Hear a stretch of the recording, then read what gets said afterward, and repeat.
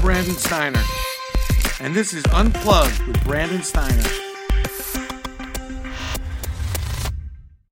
Welcome, it's Brandon Steiner here with Unplugged, and I got to go right back to the what else, what's next, but I stumbled upon this book, and I know Joe Durso, and also we've got a dual, Nicholas Stavola.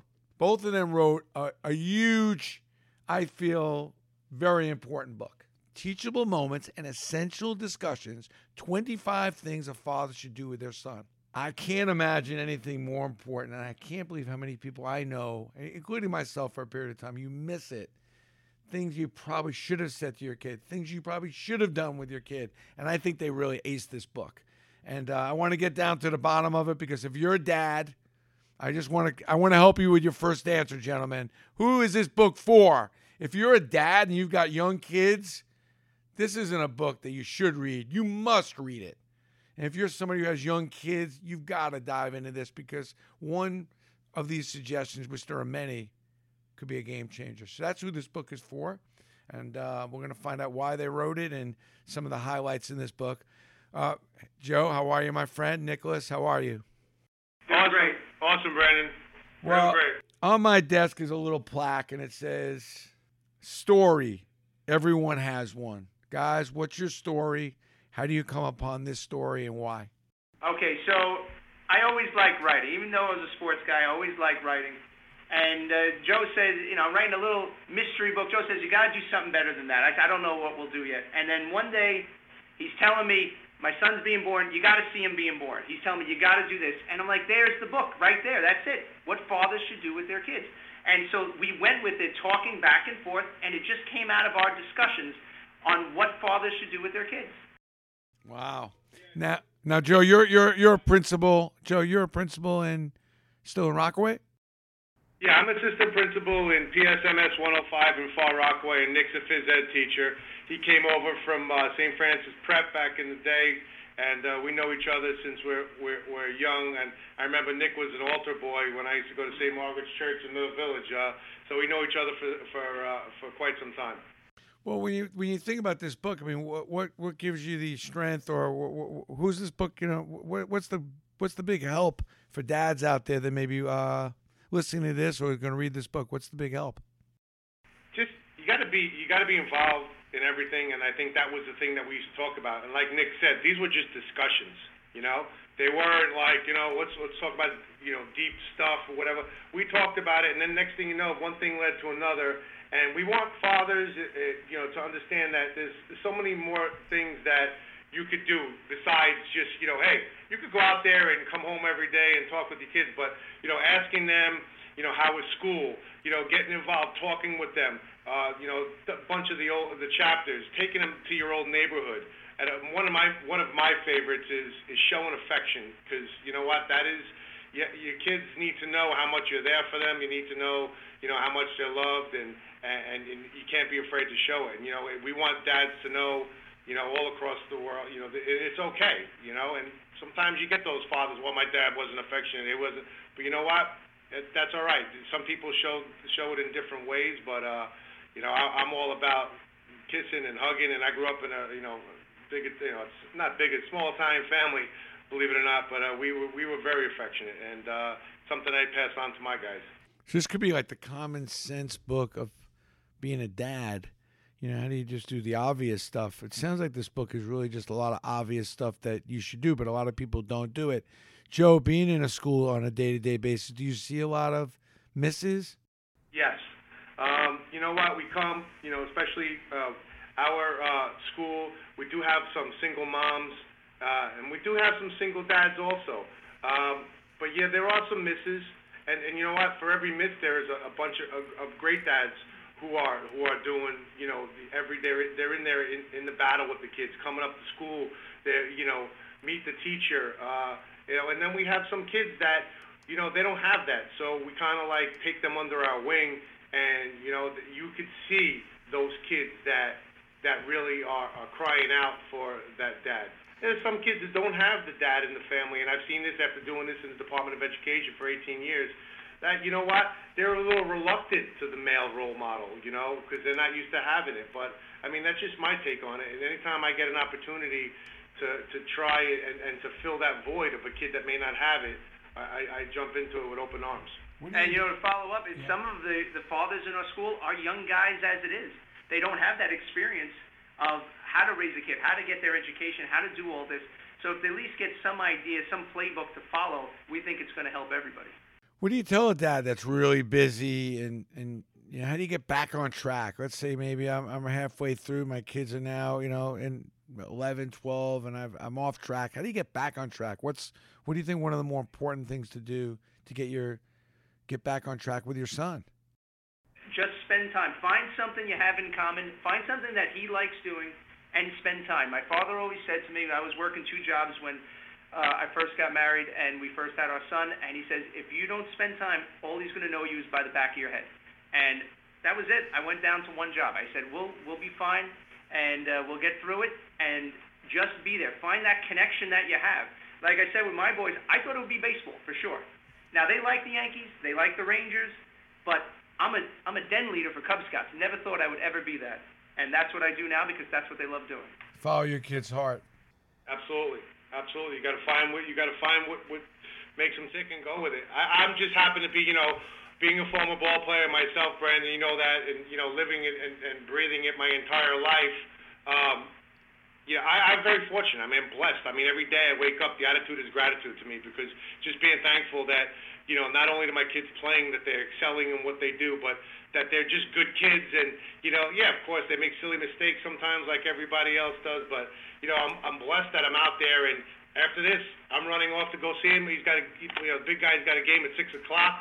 The other one's got a game at practice at 6:30. So, what more do I want? God couldn't have been any, greater to me. Joe, while I got you, how's the rebound been, out in Rockaway? You're in Rockaway Beach, obviously with the floods and Sandy. You're right in the middle of it. How is the rebound out there? Because you don't hear a lot about that. Is everything cool, or but you see every now and then people are still struggling? People are still struggling, Brandon. They are still struggling. You come through here every day. Matter of fact, our school is finally, after 4 years now, we're having our temporary boiler is still outside. We're trying to get it. They're going to be working to get that placed back into the building. For up until about a year ago, we had our alarm system was on the fritz. We had our spring. It's bad. You come through the neighborhood and you still see boarded up buildings. And you feel, because down here, there's not a lot for these kids, man. And you know what? It needs to be acknowledged that this is an area that is still, and not to be, get on the soapbox, but Far Rockaway was devastated amongst a number of other areas, and especially even where I live out by the water in Seaford, people are still struggling getting back on their feet. But we're getting there, and you know what? We have a good crew. Our community is good. The school is good, and we're getting on our feet. But it's still taking time. We're talking with Joe Durso about, unfortunately, Sandy and then Nicholas Stavola. Both of them wrote Teachable Moments and Essential Discussions, 25 Things a Father Should Do with Their Son. This is a perfect gift if anybody is about to have children. It's just it's a common sense book. Would you say it's a high level of common sense? Yeah, definitely. And the one thing we tried not to do is preach to people, because that's how Joe spoke to me. He never told me, you better do this, or, no. He said, he gave ideas, suggestions, and I could evolve them the way I needed to. And that's how we tried to write it. That's why we kept it in our own words, so anybody can take it, feel like they're hearing someone, and then evolve their own life with their child around that. You're not telling people how to be a father. You're just giving them ideas and just suggestions, and basically how to make, take advantage of one of the greatest things you can have, which is having a kid. 69 pages. You kept it short, for us, those who have a little ADHD and have trouble with long books like myself. I noticed the shortness of the book I love. Yeah. It's a beautiful thing. It's like, that's the big thing we talked about when Nick was talking about it. And I said, listen, we're not trying to write this like he said. we're not perfect fathers. We just, again, these discussions, and, I'm thankful. And Nick put it, acknowledgments. I said, yeah, this is a great thing. That's why it's Nicholas Stavola with Joe Durso. Let's just talk about this and put some of these things on paper. And he was, I tell you one thing, this is a whole lot better than his mystery novel. Yeah. How'd you decide which 25? I mean, did you talk with a lot of dads? Did you research? I mean, talk with kids and say what was the best thing that your dads, it was good for you? How'd you come about the 25 essential points? Well, 25 seemed like a good round number as we were coming up on ideas. And as we had a lot of ideas down, we said, all right, let's find a nice round number. That sounds good. And the ideas come from my experiences, Joe's experiences, talking with other fathers and what we brought together. It's how we've shaped our lives with other conversations with other people.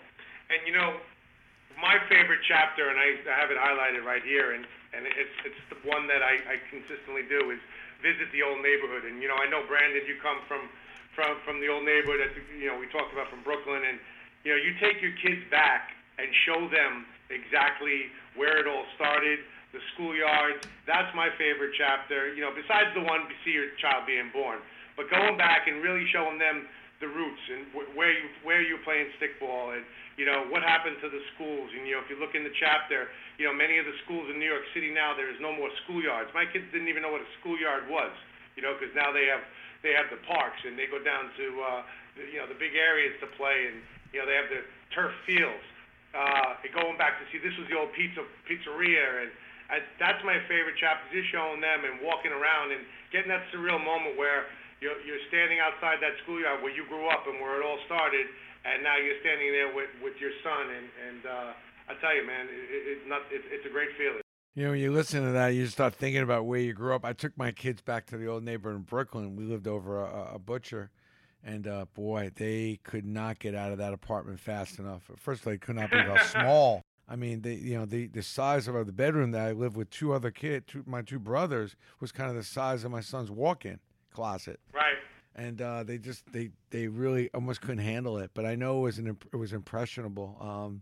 And they could not wait to get out of there. They could not believe. You always think your dad's exaggerating. You never really think. You think he's always taking you, a little bit of the stretch to some degree. We had gone and kind of snuck into this apartment. So there was nobody living in there. When I showed him where we had lived, even for myself, I just was mind baffled myself, frankly. It's like, wow, I can't believe I lived here. This is crazy how small a tiny that apartment was. I mean, it could not have been more than about 700 or 800 square feet for four of us living there. Insane. But we managed. You manage. It's really eye-opening for your kids. If you listen to, you can get an opportunity to go back and just kind of really show where things began. It gives kids a perspective of who you really are as a person. Love this book, though. Right on, spot on. Where do you pick it up? Can you buy it anywhere, or is it an Amazon Play or Barnes & Noble? Where do you go get it? Well, we had it published through lulu.com, Lulu.com, but you could also get it there and also on Amazon.com. Cool. All right, you guys are doing the good work. Really appreciate it. Working in the schools, working with the kids. And you're right. We need to hopefully get more money back into those public schools to build them back up. And I'm hoping everything works out okay out there with the Sandy relief eventually comes full circle. Thank you, Brandon. Really, really appreciate it. And I just want to wish you also, and again, just take this time. I know, over the years we've been in constant communication. And thank you for everything that you've done for me. And anytime I've reached out, you've always been there. And my best to you and your family. Of course. The pleasure is mine, and thank you guys, both of you, for all the good work you did.